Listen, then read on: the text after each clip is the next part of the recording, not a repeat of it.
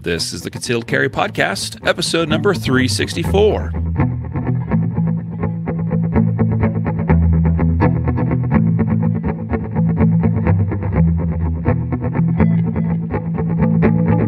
And welcome to the Concealed Carry Podcast, part of the ConcealedCarry.com network.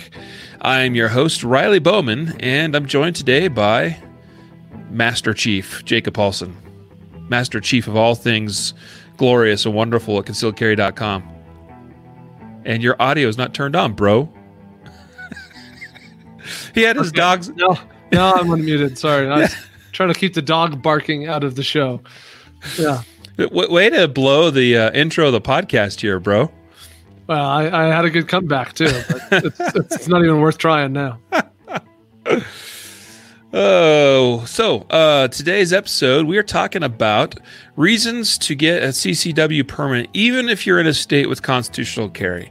It's a timely topic as today is the day that the new law in Oklahoma goes into effect, constitutional carry law. And as is the case with any time a state passes constitutional carry and the law goes into effect, it seems like I always see the flurry of activity, Jacob, where people are like, you see all types. You'll see people that are concerned legitimately, legitimately in their minds, right? In that maybe they're not really gun people, and they're like, oh my goodness, we're going to have people carrying guns all over the place without permits, right? You have instructors that feel it's really important that people get training, and they're kind of bothered by the idea of, how can these people get permits and carry, or maybe not necessarily get permits because it's constitutional carry, but how can these people be carrying guns and not have training, right? And of course, there's that whole thing of being an instructor, and it's nice when a state says you got to go to an instructor and get training before you can get a permit.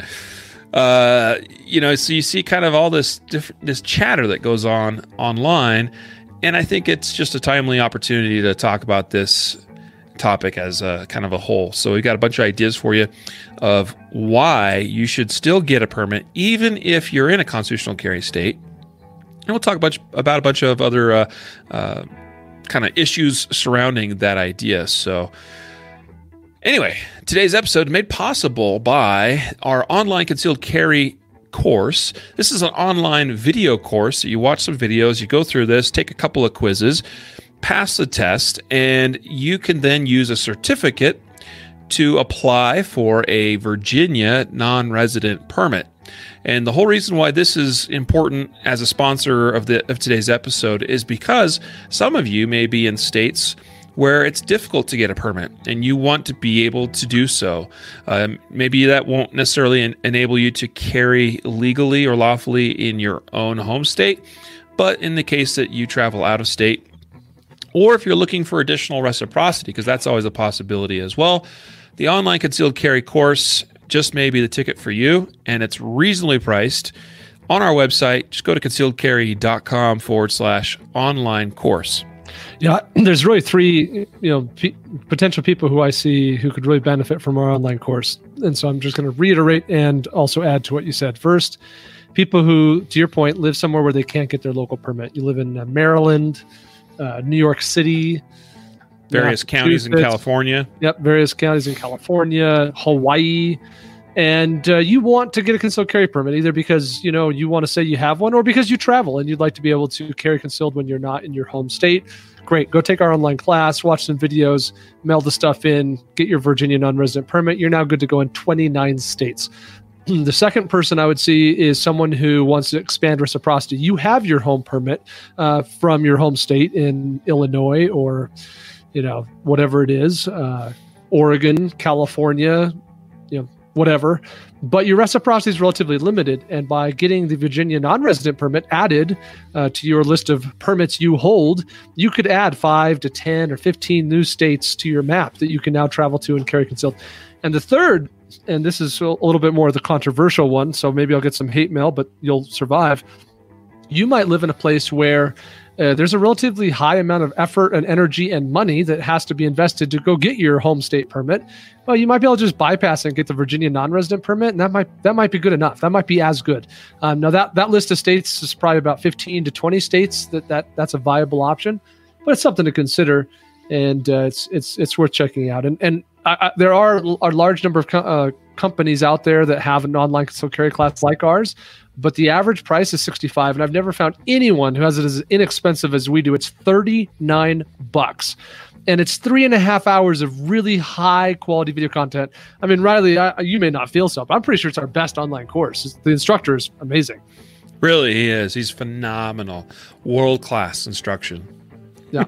So it's something to think about. Jacob Paulson. Yep, that's in case you didn't catch that drift. Alrighty, so check it out, concealedcarry.com/online course. Also, today's episode brought to you by Pig Lube, and we love Pig Lube. That's what I run in all of my guns. So check out Pig Lube today. If you like to go pick up a tube of that, I highly recommend it. It's available at concealedcarry.com/Pig Lube. And actually, that'll take you right to a page with all of their various products, including their cleaning kits and cleaning products and the lube itself. It's all great stuff. So check it out. Alrighty, so let's jump into today's topic. And I know, Jacob, you've got some notes and some things you want to cover. I know that this is a topic you're well versed in, and again, we've talked about this, here and there, and maybe we did a episode specific about it. I don't remember. We've done 364 of them. Yeah, I have a couple places I want to start. I think that we need to talk about what states currently have constitutional carry. I think we also need to talk about a variance, how what constitutional carry is and means varies from one state that has it to another state that has it. Right. Yeah, no, actually, I had a question here from Tony. How many states are constitutional carry? So maybe you could kind of run down that since you brought that up. I'll name them off, Riley. How about you count? You ready? Yep. All right. Alaska, Arizona, Arkansas, Kansas, Kentucky, Maine, Missouri, New Hampshire. Oh, wait. Sorry. I take back New Hampshire. -1. I was wrong about that one. Let's see. Wait, hold on a sec. Oh, do we need to start over? Wrong. Start over. New Hampshire was. I don't know why.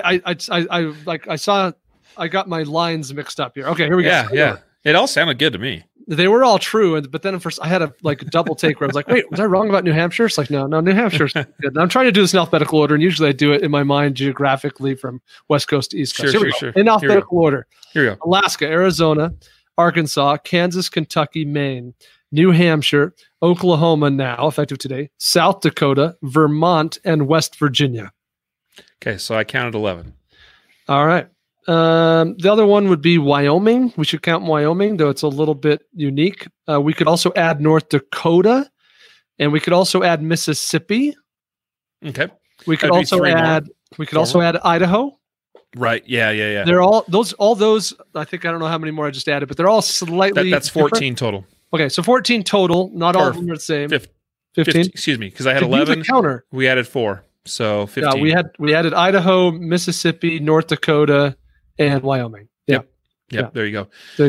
Yeah, and so all right. Now you mentioned that there's some that are kind of that maybe there's some weird circumstances. Can you kind of highlight that just real quick so people understand why there's maybe that little bit of a, I don't know, do we call it a gray area?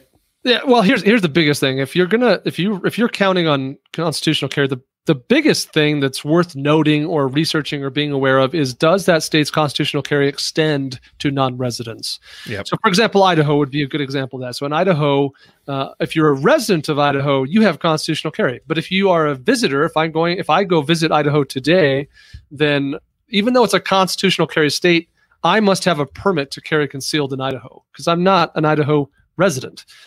And so there's just some weird things like that. Mississippi is also a weird one where they have constitutional carry, but there's exceptions. As of 2016, the law basically says that no license is required to carry open or concealed at the age of 18 plus in a purse, handbag, satchel, similar bag, briefcase, or fully enclosed case, belt and shoulder holster, and sheath. So in other words, constitutional carry for most things, but not an ankle holster. Like if you wanted to carry an ankle holster or shoulder holster, that would require a permit. That's weird.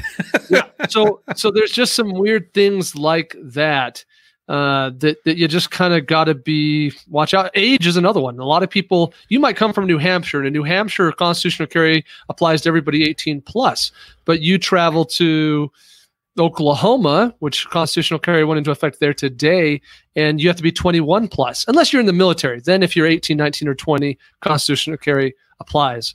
So there's just, there's some of those variances that you just need to be aware of and be clear on. Yeah. Cool. That's a pretty good summary.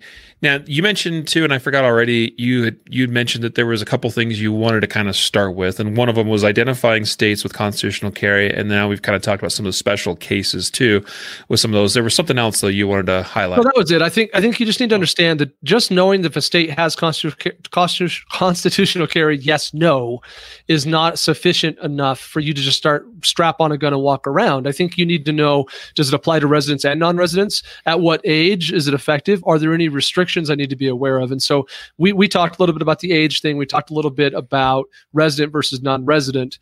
But there's also going to be other restrictions that vary by state. And that's going to kind of be part of this conversation of why you should get a permit. But those are things that, you just need to, we mentioned the weird one from Mississippi about how, a constitutional carry on my hip, fine. Constitutional carry on the ankle, need a permit, but there's going to be other weird things. Like Maine is an interesting one. In Maine, and I think Arizona would also fall in this category, constitutional carry doesn't apply in a national park, monument, or memorial. So, if you want to carry concealed in your national park or state park, you need to get a permit. So there's just, there's going to be little things like that vary from state to state. Yep. Okay. Yeah, good stuff. All right. So again, this was sort of brought up because of Oklahoma now being the latest state to join this list of constitutional carry states. And so kind of let me just highlight some of the comments that I've seen, surrounding this. So the other day I was in, I think it was some kind of instructor group on Facebook, and some instructors were kind of talking about, almost like lamenting the fact like, oh my goodness, these people are going to go and be just carrying and not have any training, so kind of some interesting conversation about that. And I've seen that before. In fact, Jacob, you and I, we both know a particular instructor who was very sensitive about this issue when his home state went to, added constitutional carry. Now, by the way, most states that go to constitutional carry, they don't normally replace a permitting process with constitutional carry, and so that's also kind of important to recognize. Right, there's only one state that has no permitting process. Right, which is tricky, right? Because then those state residents don't really have an opportunity or a vehicle whereby they can have reciprocity with other states. Right? Yeah, they have to get a non-resident permit from elsewhere. That's Vermont. Mm-hmm.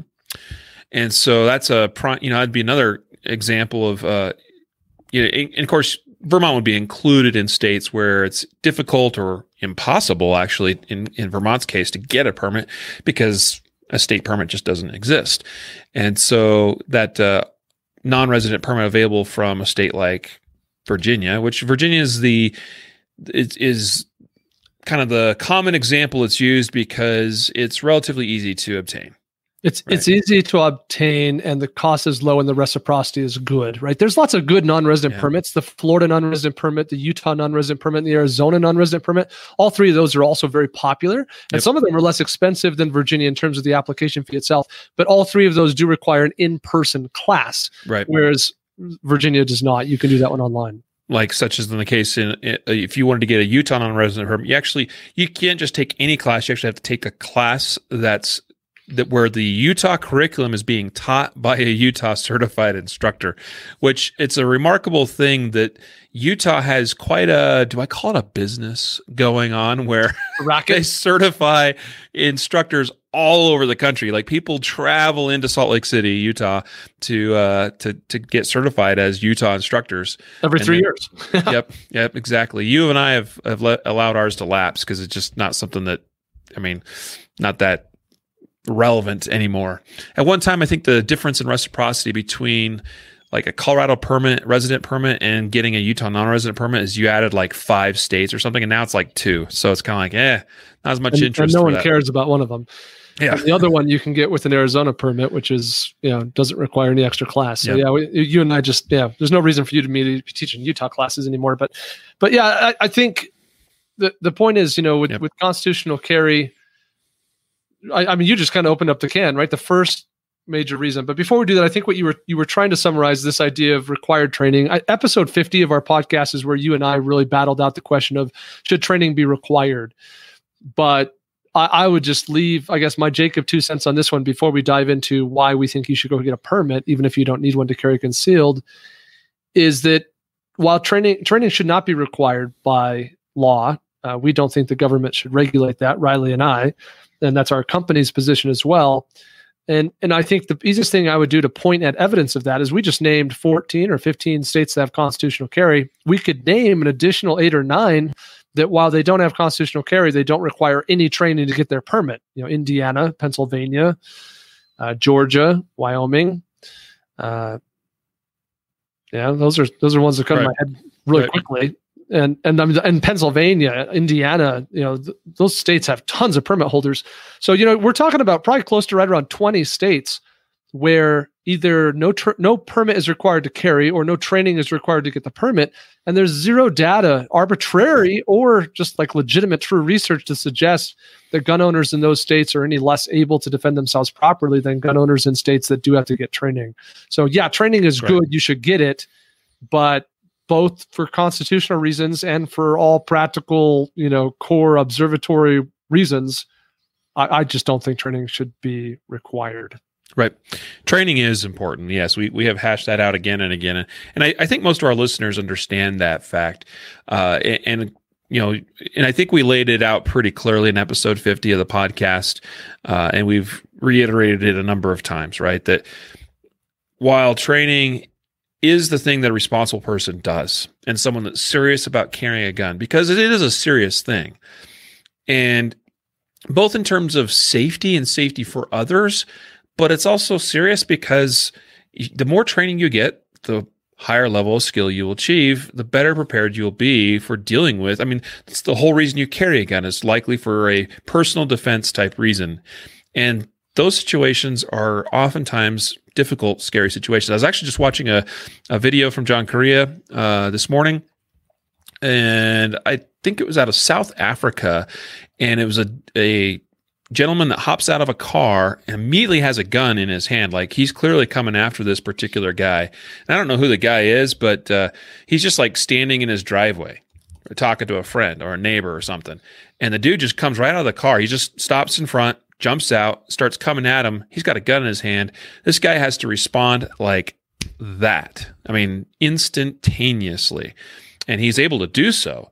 I don't know what kind of training he has or his background, but I'll tell you, Jacob, from you and I, we know, having, trained a number of people and having, people come through our Guardian Pistol curriculum courses, most people without some measure of formal training don't achieve, for instance, a draw to first shot, that's really all that fast. Right.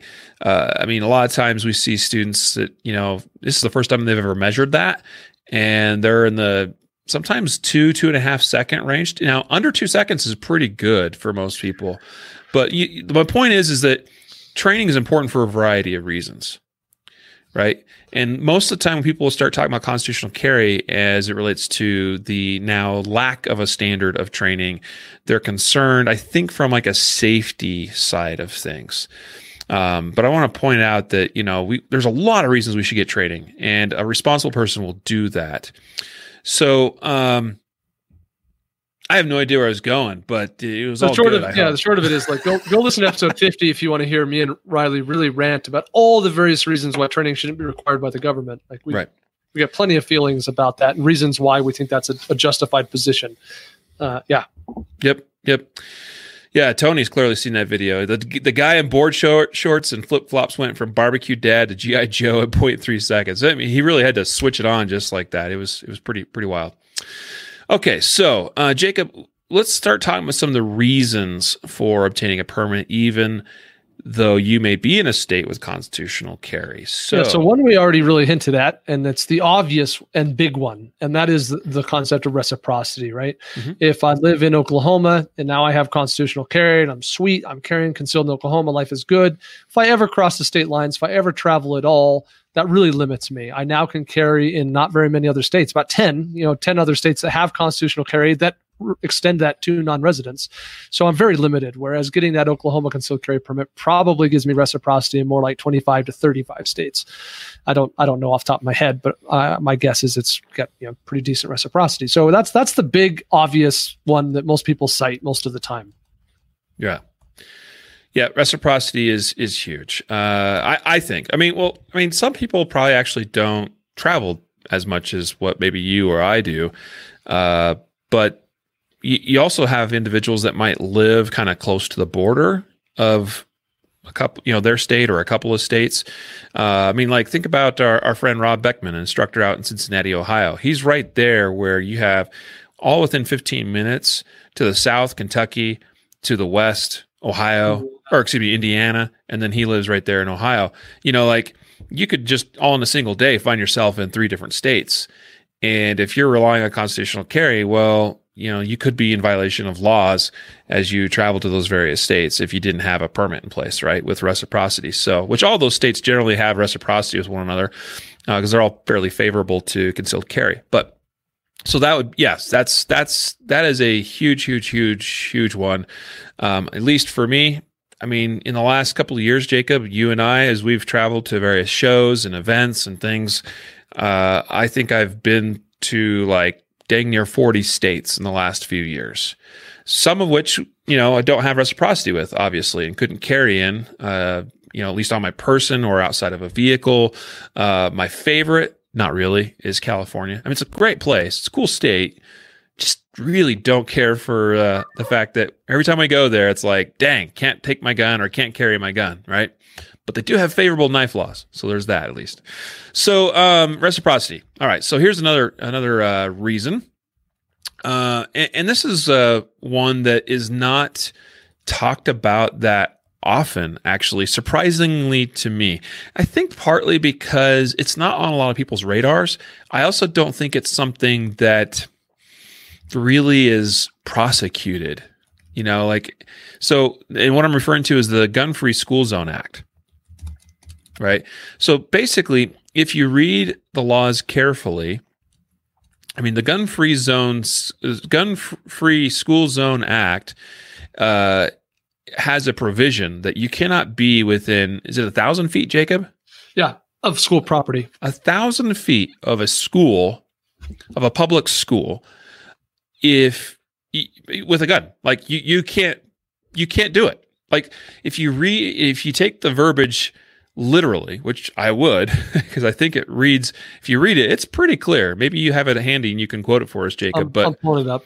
But basically, like you shouldn't even, according to the way that reads, you shouldn't even be able to have a gun with you in your car within 1,000 feet of a school. Right. Yeah. If you drive down the road in front of the school and there's a firearm with you, then if the firearm is loaded and on your person, then you've broken that federal law.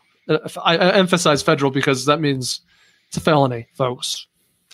Yep. The law says it shall be unlawful for any individual knowingly to possess a firearm that has been moved in or that otherwise affects interstate or foreign commerce at a place that the individual knows or has reasonable cause to believe is a school zone. And a school zone, right out of the federal law, is in or on the grounds of a public parochial. How do you even say that? Parochial. There you go. Parochial. What you said. Or private school. Or within a distance of 1,000 feet from the grounds of a public parochial or private school. So, yeah, 1,000 feet of a public school, you can't have a gun. There are exceptions, and we could cover that. But the main exception, the relevant exception, is if you've been permitted by the state to do so, to have a gun. Right. Yep. And you actually have to watch that a little bit because in some states, it basically says if you have a permit, you're good. And in other states, you need to have that state's permit to be okay. Yeah, I mean, the way the federal law reads, it says if the individual possessing the firearm is licensed to do so by the state in which the school zone is located or a political subdivision of the state or the law of the state of the political subdivision requires that before blah, blah, blah, blah, blah. Basically, The states issued you a permit, and in order to obtain that permit, you had to have a background check. That's the real like short of it. Now there are other exceptions, like maybe your house is within 1,000 feet of the school, then great, you can have your gun in your house. And if you before you get into the school zone, if you stop your car, unload the gun, and you put it in a locked container, unload it, and then drive through the school zone, that's fine too, right? But no one wants that. That seems ridiculous. I mean, you know how hard it would be to cruise around in Oklahoma with your new awesome constitutional carry rights and never be within 1,000 feet of a school? Like, that seems really unlikely. Now, there's also a practical reality of, but how likely am I to get busted just for driving past a school with, I don't know how likely you are to get busted, but if you do get busted, you're talking about a felony charge. It's possible, right? And again, that's a federal law. And so typically you don't see city and county cops getting involved with enforcing federal law. It's just not even in their purview a lot of time, or they're not even likely even thinking about that. So they'd have to almost refer you to. I mean, like, the point is, it's not something that I've really heard about being enforced that much. In fact, I can't even think of right now, at least off the top of my head, of a documented case. I'm sure it's happened, but the point is that in most situations, if you have a permit, you're probably good to go. All right. So that's another big reason why to have a permit, even if you are in a constitutional carry state, because that way you can, like, for me, it's like you're just kind of talking about, and there's some online, some chatter here in the Facebook group or a page of people kind of joking about like small towns and stuff where you probably can't even get beyond 1,000 feet of a school. Like where I live, there are schools everywhere. It would be interesting one day to go on Google Maps and identify those schools and then draw 1,000-foot perimeters around them. And just see, like, I could drive, through here and here and here to avoid all this, or maybe it's impossible. I don't know. It's actually probably. Well, and bear in mind, it includes private schools. There could be schools in your neighborhood you don't even know about that are licensed with the state, that are like a daycare or something. A church. How many of your churches in your city also have a school in them? Okay, that counts. Because all private schools qualify. Yep. So I guess I didn't realize it extended to private schools. Says it right in the law. Yeah. I guess I wasn't listening when you read it. So, all right. That's another good reason then. You were too busy helping me pronounce that word. Parochial. That one. So that's a good reason. Yep. So here's the next one for me. That would be restaurants that serve alcohol. This is not going to be true in every constitutional carry state. And I don't know about Oklahoma that went into effect today. That's when I'd have to research. But I know, for example, in Arizona, if you're acting under the limits of constitutional carry only, if you don't have a permit, you may not enter an establishment that serves alcohol. You may not. But if you have your permit, if you have an Arizona permit or an other honored permit in Arizona, then you may enter an establishment that serves alcohol. You still can't, drink. They have a law against that. And obviously any individual establishment could prohibit it based on their own private property restrictions. But without a permit, if you're carrying only under your constitutional carry limitations in Arizona, you cannot enter any establishment that serves alcohol. And I would assume that some other constitutional carry states may have similar things in place like that. So that's something to be aware of. Yeah. Yep, that is for sure. So that's another good one. Moving right along. What about national parks, Jacob? National parks, national monuments? Yeah, how does that play into things here? Yep, I mentioned that one earlier, and I again, this is one where I don't know for all of these, 15 or 14, however many states we identified, but I do know that, for example, in Maine, and I know this is true in Arizona as well, that within constitutional carry, you can't carry into a national park, monument, or memorial, or a state park. So both Arizona and Maine, and it could be some of these other states have similar restrictions. With the limits of constitutional carry, you may not bring your firearm into a state park or a national park, monument, or memorial. You would need a permit to do that. So that would be another good reason. If you're a person who travels a lot and likes to go on long road trips or likes to go see beautiful natural things, then that's probably going to be a challenge. Yeah. Yeah. Sorry, I'm getting distracted because I'm like typing comments on Facebook, and I expect you to be longer winded than like you normally are. So, between the two of us, for you to accuse me of being long winded is ridiculous. Can I just address something real quick, because we have some comments from someone on YouTube. This is going to completely derail us, but I have to, I'm getting distracted too much by this issue, because it is something that comes up every time this conversation is had. And it's the crowd that says the Constitution, the Second Amendment, is my permit. This is a constitutional right, and I don't need a permit to carry my gun however I want, wherever I want, whenever I want, in whatever state I want. Are you going to let me get on my soapbox, or are you going to take this one? Well, I'm going to get things off my chest first, and then you can do your thing. All right. So Pro Freedom, or whoever it is that's commenting on YouTube, appreciate you for watching, by the way, today. Here's the thing. At ConcealCarry.com, the Conceal Carry podcast, I absolutely believe in the Constitution. I believe in the Second Amendment. I believe in the verbiage that says shall not be infringed, very much so. And I will work very diligently to continue to push things in a direction where we continually get closer and closer and closer to how I think the Second Amendment truly reads. But here's the problem. And if you go back into the 1800s, you look at case law from the Supreme Court and other federal court, but especially from the Supreme Court, there was a number of cases way back. We're going back a long ways. There was a time in this country where concealed carry was an ugly, dirty, nasty thing. Nobody wanted it, and the courts absolutely did not support it. All right? And you probably had some people back then saying, shall not be infringed. But generally speaking, it was publicly accepted that carrying of a concealed firearm was something that only criminals did. Right? And now open carry may very well have been, the norm and the standard and kind of what people did. So probably your normal average law-abiding folk carried a gun openly, right? 6 shooters on the hip or whatever. And, it was, like I said, only a criminal that would carry something concealed because, well, geez, it just sounds, scary and dirty and nasty or whatever, right? And so basically, what we are up against today is trying to turn back the tide of all of these various laws that were passed at the state and federal level, but especially more at state levels, and court rulings going way back to, this is stuff that's just not going to go away overnight, right?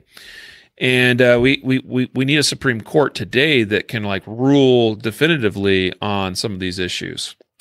So here's the thing. If you truly believe in the Constitution, everybody harps on the Constitution. The Constitution, in fact, let me just quote what Pro Freedom wrote here. He said, he was actually quoting from the U.S. Constitution.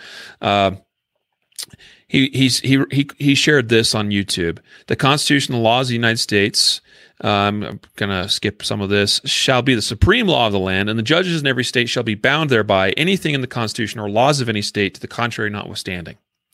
Basically suggesting that the Second Amendment says shall not be infringed, and we're bound by that, and all these other laws that exist are unconstitutional.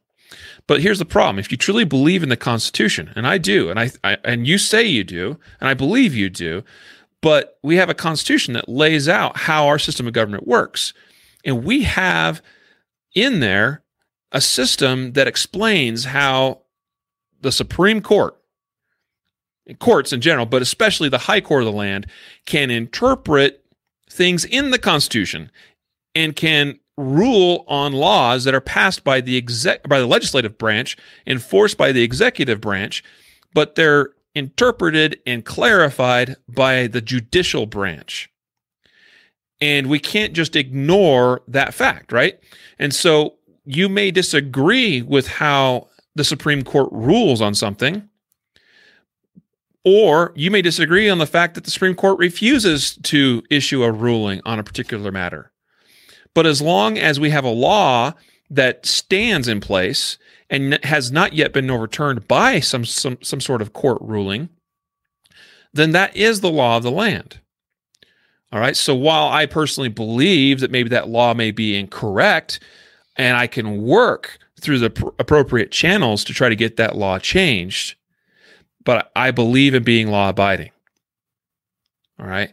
And so I'm not one of those that will stand here and say the Second Amendment is my permit, implying that I'm just going to do whatever I want to do anyway. Because I'll tell you what, pro-freedom will, according to what he says anyway, which is fine, good for you. I hope that you, sir, or ma'am, I hope that you are the example for all the rest of us, and that a case law is made about you. I hope you're the individual that gets to try that out for all the rest of us. And you get to pay the expense and go through all the hassle and everything to win that case for us and get the Second Amendment and constitutional carry back to where it should have been. Be my guest. I'm not going to be that pawn because I got 5 kids to raise and a wife to take care of, and I'm concerned about that. And in the meanwhile, I'm going to be law abiding. All right, because I can't deal with being the leader that's going to go and push the envelope someplace and then try to. And by the way, that is a big, big, big journey, because you'll be charged with something, you'll be in jail, you'll have to win a criminal trial first, and then you're going to have to appeal and try to get that all the way up through all the various levels, through appeals courts, through state courts, through federal courts, to the U.S. Supreme Court. That does not sound like something that I am able to take on at this time of my life. So let's see. It should not become law in the first place when politicians take an oath to uphold the Constitution. I don't disagree with you, pro-freedom. I don't disagree with you. Politicians pass laws all the time that are questionable and arguably not constitutional. But we have a system in place, and the Constitution is what set that system in place in the first place. Right? That, yes, we may think those laws that those politicians pass are unconstitutional, but we then have to get that through the courts to get that overturned. That's how it works. Or we elect people that will turn it back. That's how it works. That's the Constitution. Thank you. I'm off my soapbox now. Yeah, I don't dare derail us too much more. So I'll just say that I agree with what you said, that we can't cherry pick the parts of the Constitution we like. We have to take it all, and taking it all means that we have to accept that ultimately it's up for interpretation by the courts, by the court system, by the judicial branch of our government, right? And we are allowed to interpret it how we want and say, this is how I feel that it should be interpreted, or this is what I think it means. We're allowed to do that. And we're allowed to shout from the rooftop and say, this is what I think it should mean. Right. And we're on board 100% with the reality of what Mr. Pro-Freedom is saying it should mean. Right. Yeah. Right there with you. And so that's our First Amendment right, to say what we think it should mean, or to say how we interpret it for ourselves. But ultimately, what is legal and what is not legal is up to the courts to decide. And we get to go fight that battle as well and push. And we've had some good victories, I might add. The Heller decisions, the McDonald decision, and the Supreme Court's about to hear another one that here any time now out of New York City. New York, that's going to be probably very good. And we've had some federal district decisions, the Hawaii decision last year out of the Ninth District Court, the Illinois decision back in 2011. So we've had some good things happen, but ultimately it is good for all of us to know what we think it should mean. And it's good for us to shout from the rooftop what we think it should mean. But for us to say that because I believe in the Constitution, I'm going to go break the law, to me is a little hypocritical.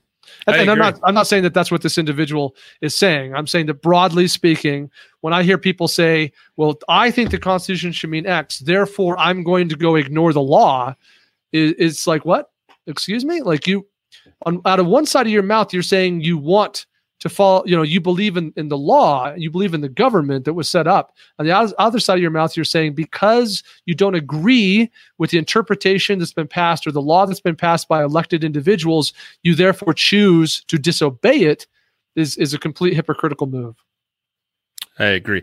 Now, should we I mean, you certainly have the right, by the way, to disobey what you view to be an unconstitutional law. Absolutely. And that's a right, and that perhaps opens the door for you to then go fight a case, right? But that's the way it's going to go. It's always going to end up, unless we take away the law of the land, unless we go to a lawless tribal government, the Constitution goes away, then the system that's in place there is to go through the courts. And I'll add that if the day comes that we think that the government needs to be overthrown, in that day, then yes, we won't talk out of both sides of our mouths, right? We would talk out of one side of our mouth, which is I refuse to follow this government because I no longer believe this should be the government.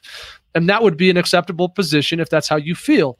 And to your point, Riley, it's also acceptable to break the law if you're willing to accept the consequences of that decision.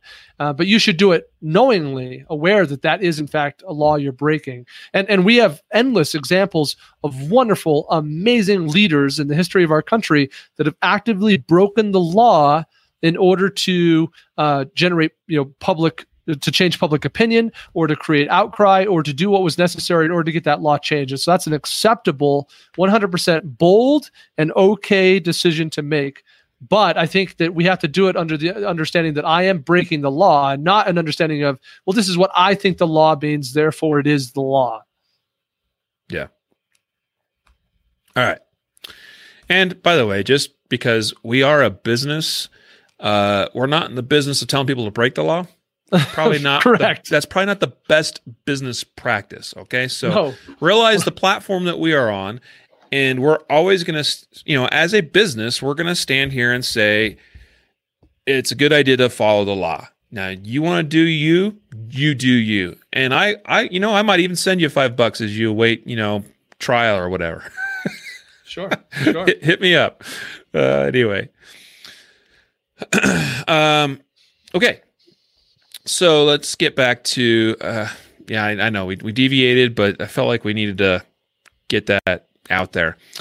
Jacob, you had a couple other things here in your notes, some other things that are interesting. Actually, I want to highlight this because this was a benefit that I had when I lived in the grand state of Idaho.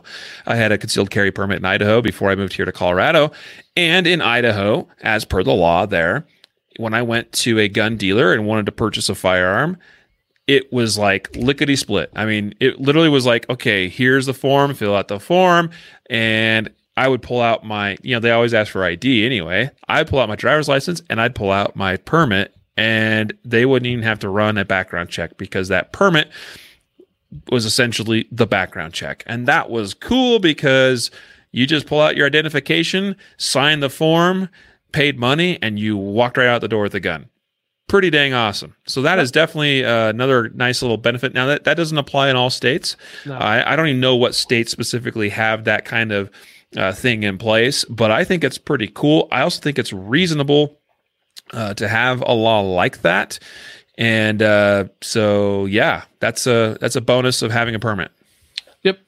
Ditto to that. If it can save you time and money when purchasing a firearm, then bonus. I know that is also the case in Arizona. I'm not sure about any of our other constitutional carry states and whether or not that does or doesn't save you time and money, but yep. Good stuff.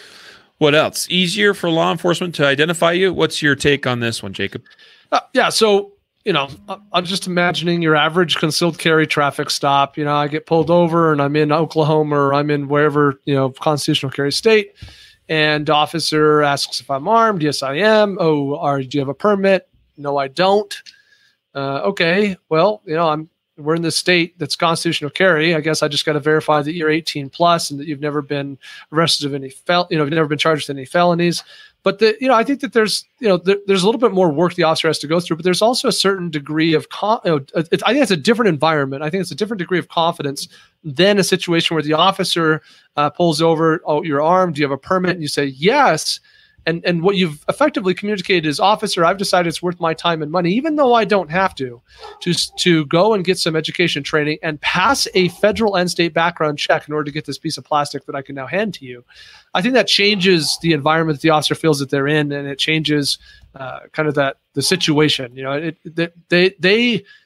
Whereas before with no permit, they could be dealing with anybody. It could be a complete criminal. But with permit, we know this person not only passed a background check, but they, without any legal requirements to do so, spent their time and money to get training and education, and that just changes things. Yeah. That's another great point. My personal experience has been, now this is not a guarantee that every law enforcement interaction will go like this. There are certainly law enforcement officers out there that are, not top tier as far as some of their human interpersonal relations and skills, or training, or policies or procedures. Right. But in my experience, where I've had to identify because of carrying a gun concealed or whatever, that has almost always gone very smoothly. That, hey, here's my permit, and right off the bat. And I'll tell you, I've done some work as a law enforcement officer, been involved in some, stops or interactions with various folks. Not too long ago,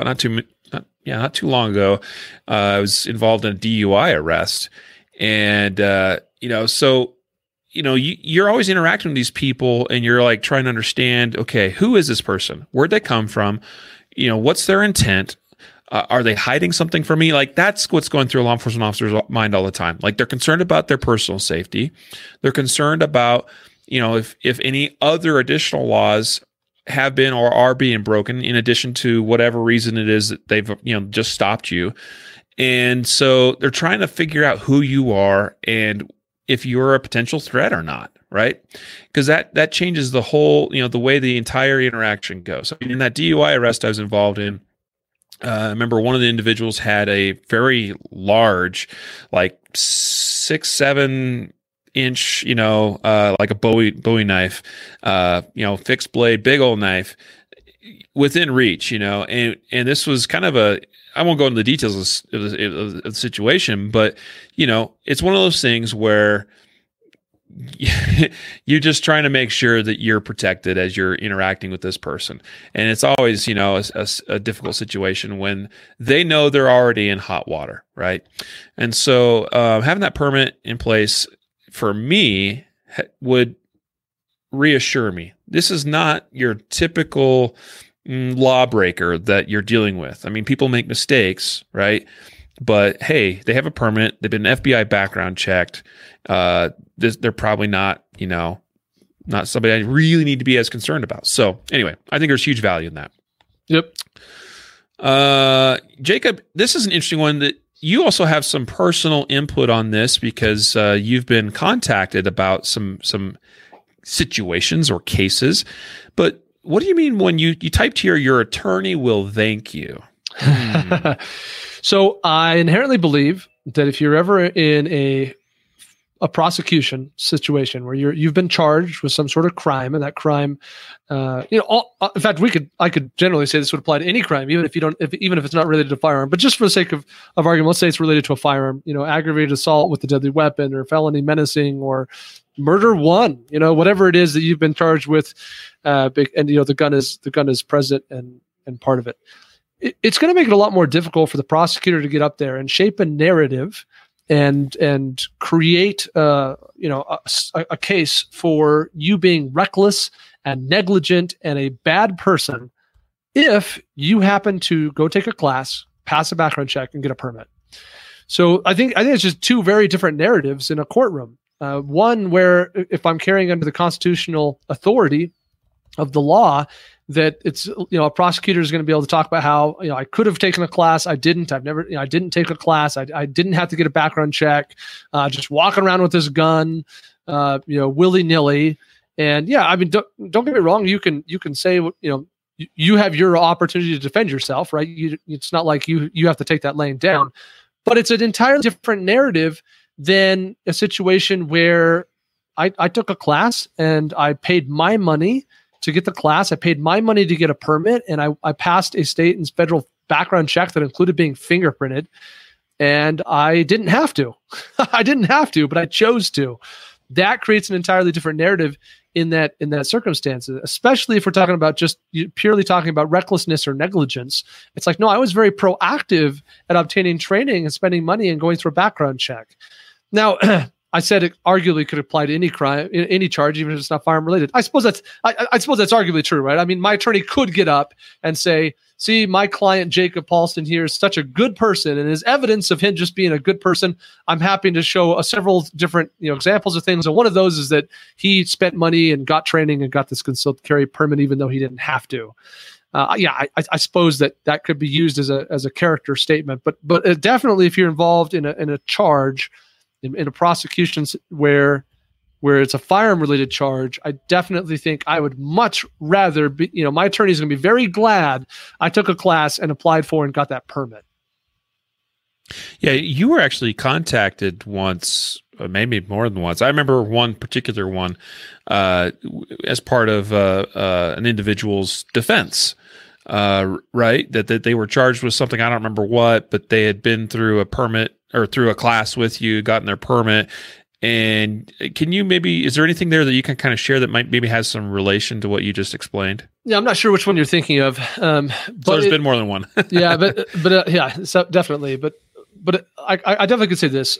Certainly a defense, whether it's a public defender that's been assigned to somebody, I've been contacted as an expert witness by public defenders before, or if it's a paid, defense attorney, they're anxious to put someone on the stand that can say, the defendant in this room who's been charged with this crime took a class either from me, and this is what I taught them, or they took a class, and as an expert in this industry, in their class, I can tell you they probably were taught X, Y, and Z. These are the best practices of what we teach people, either because we're required to by the state or because that's just what instructors do.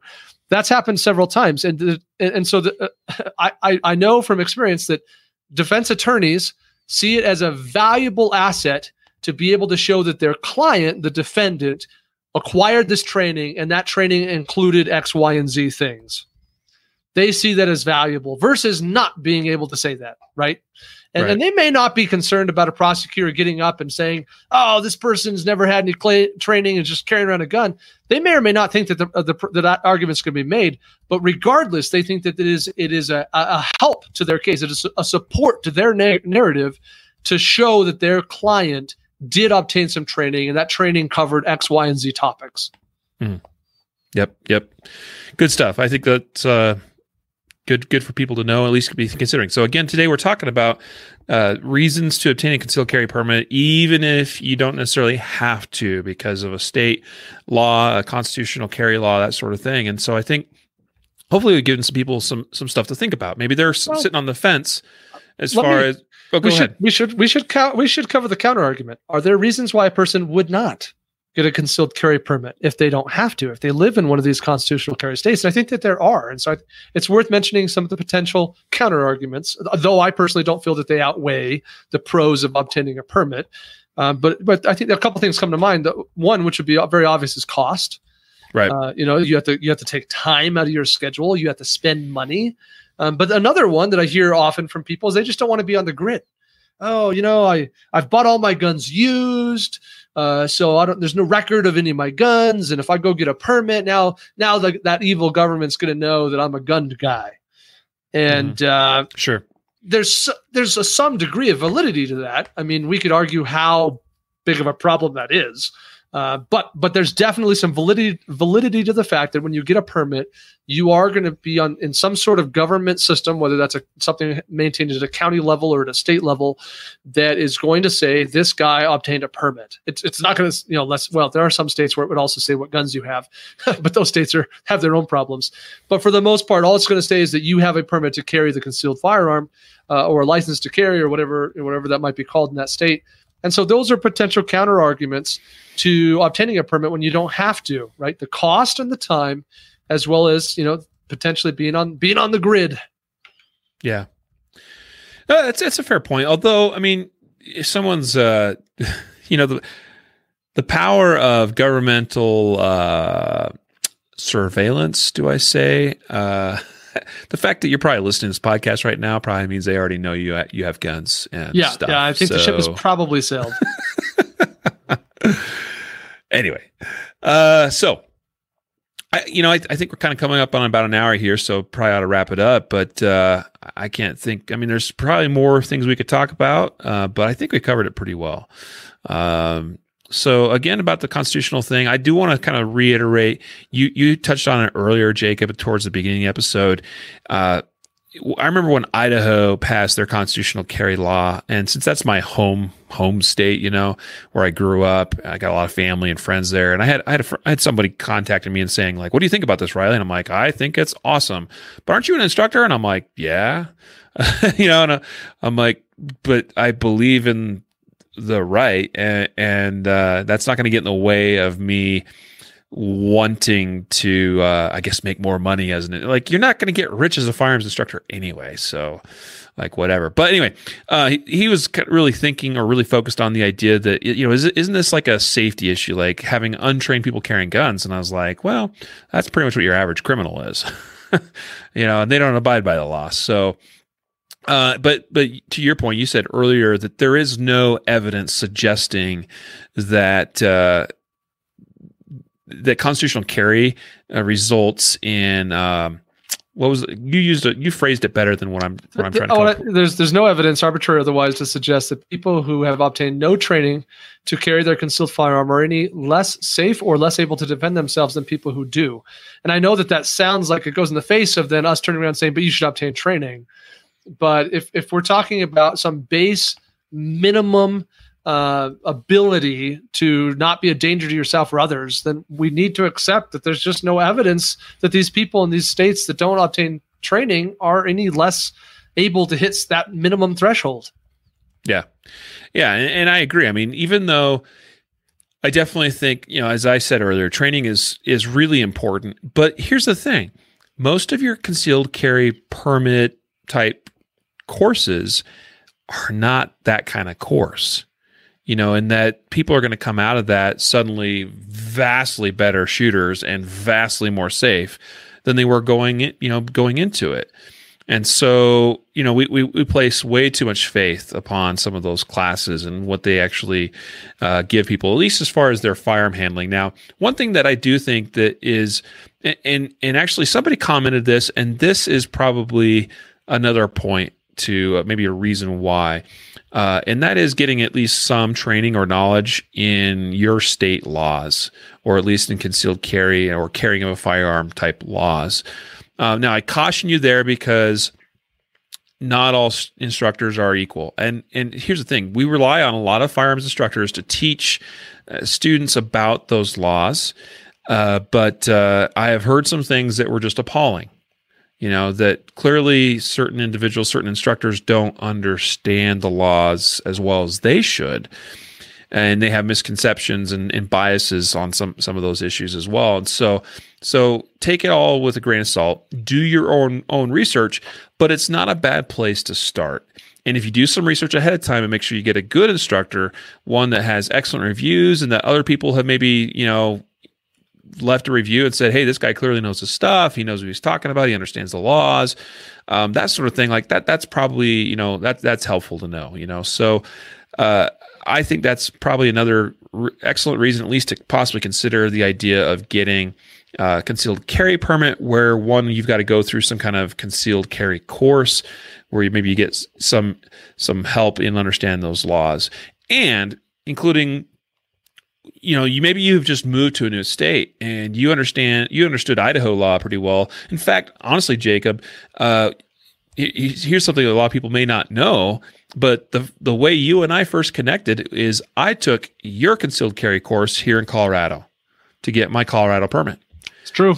Yep. And that's how you and I first became friends. Which is why I'm the boss, because you took the class from me.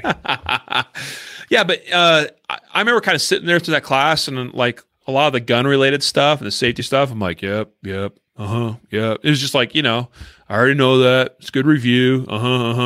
But what I got out of it was actually listening to you summarize Colorado law, and because of stuff I didn't really know, So that was a beneficial part for me. Yeah. No, I'm glad. I don't know why we forgot to put that on our little list of notes, but yeah.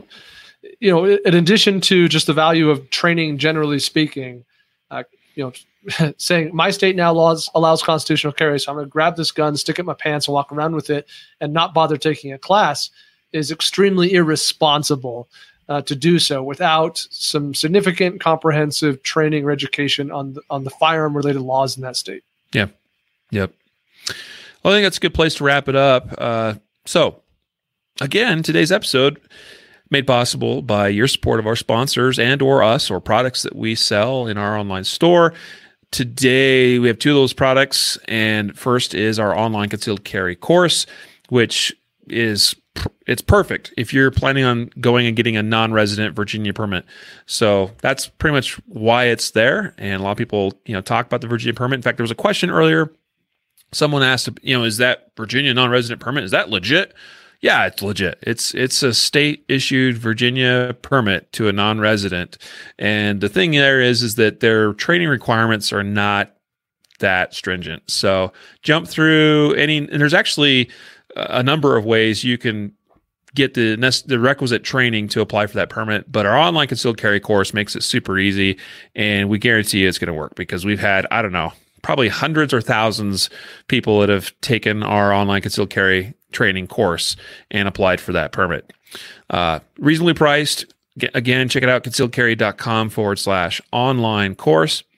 And then our secondary sponsor today, Pig Lube, concealedcarry.com/Pig Lube. So with that, we're going to wrap it up here. Train right, train often, and train safe so you can fight hard, fight fast, and fight true. Take care, everybody.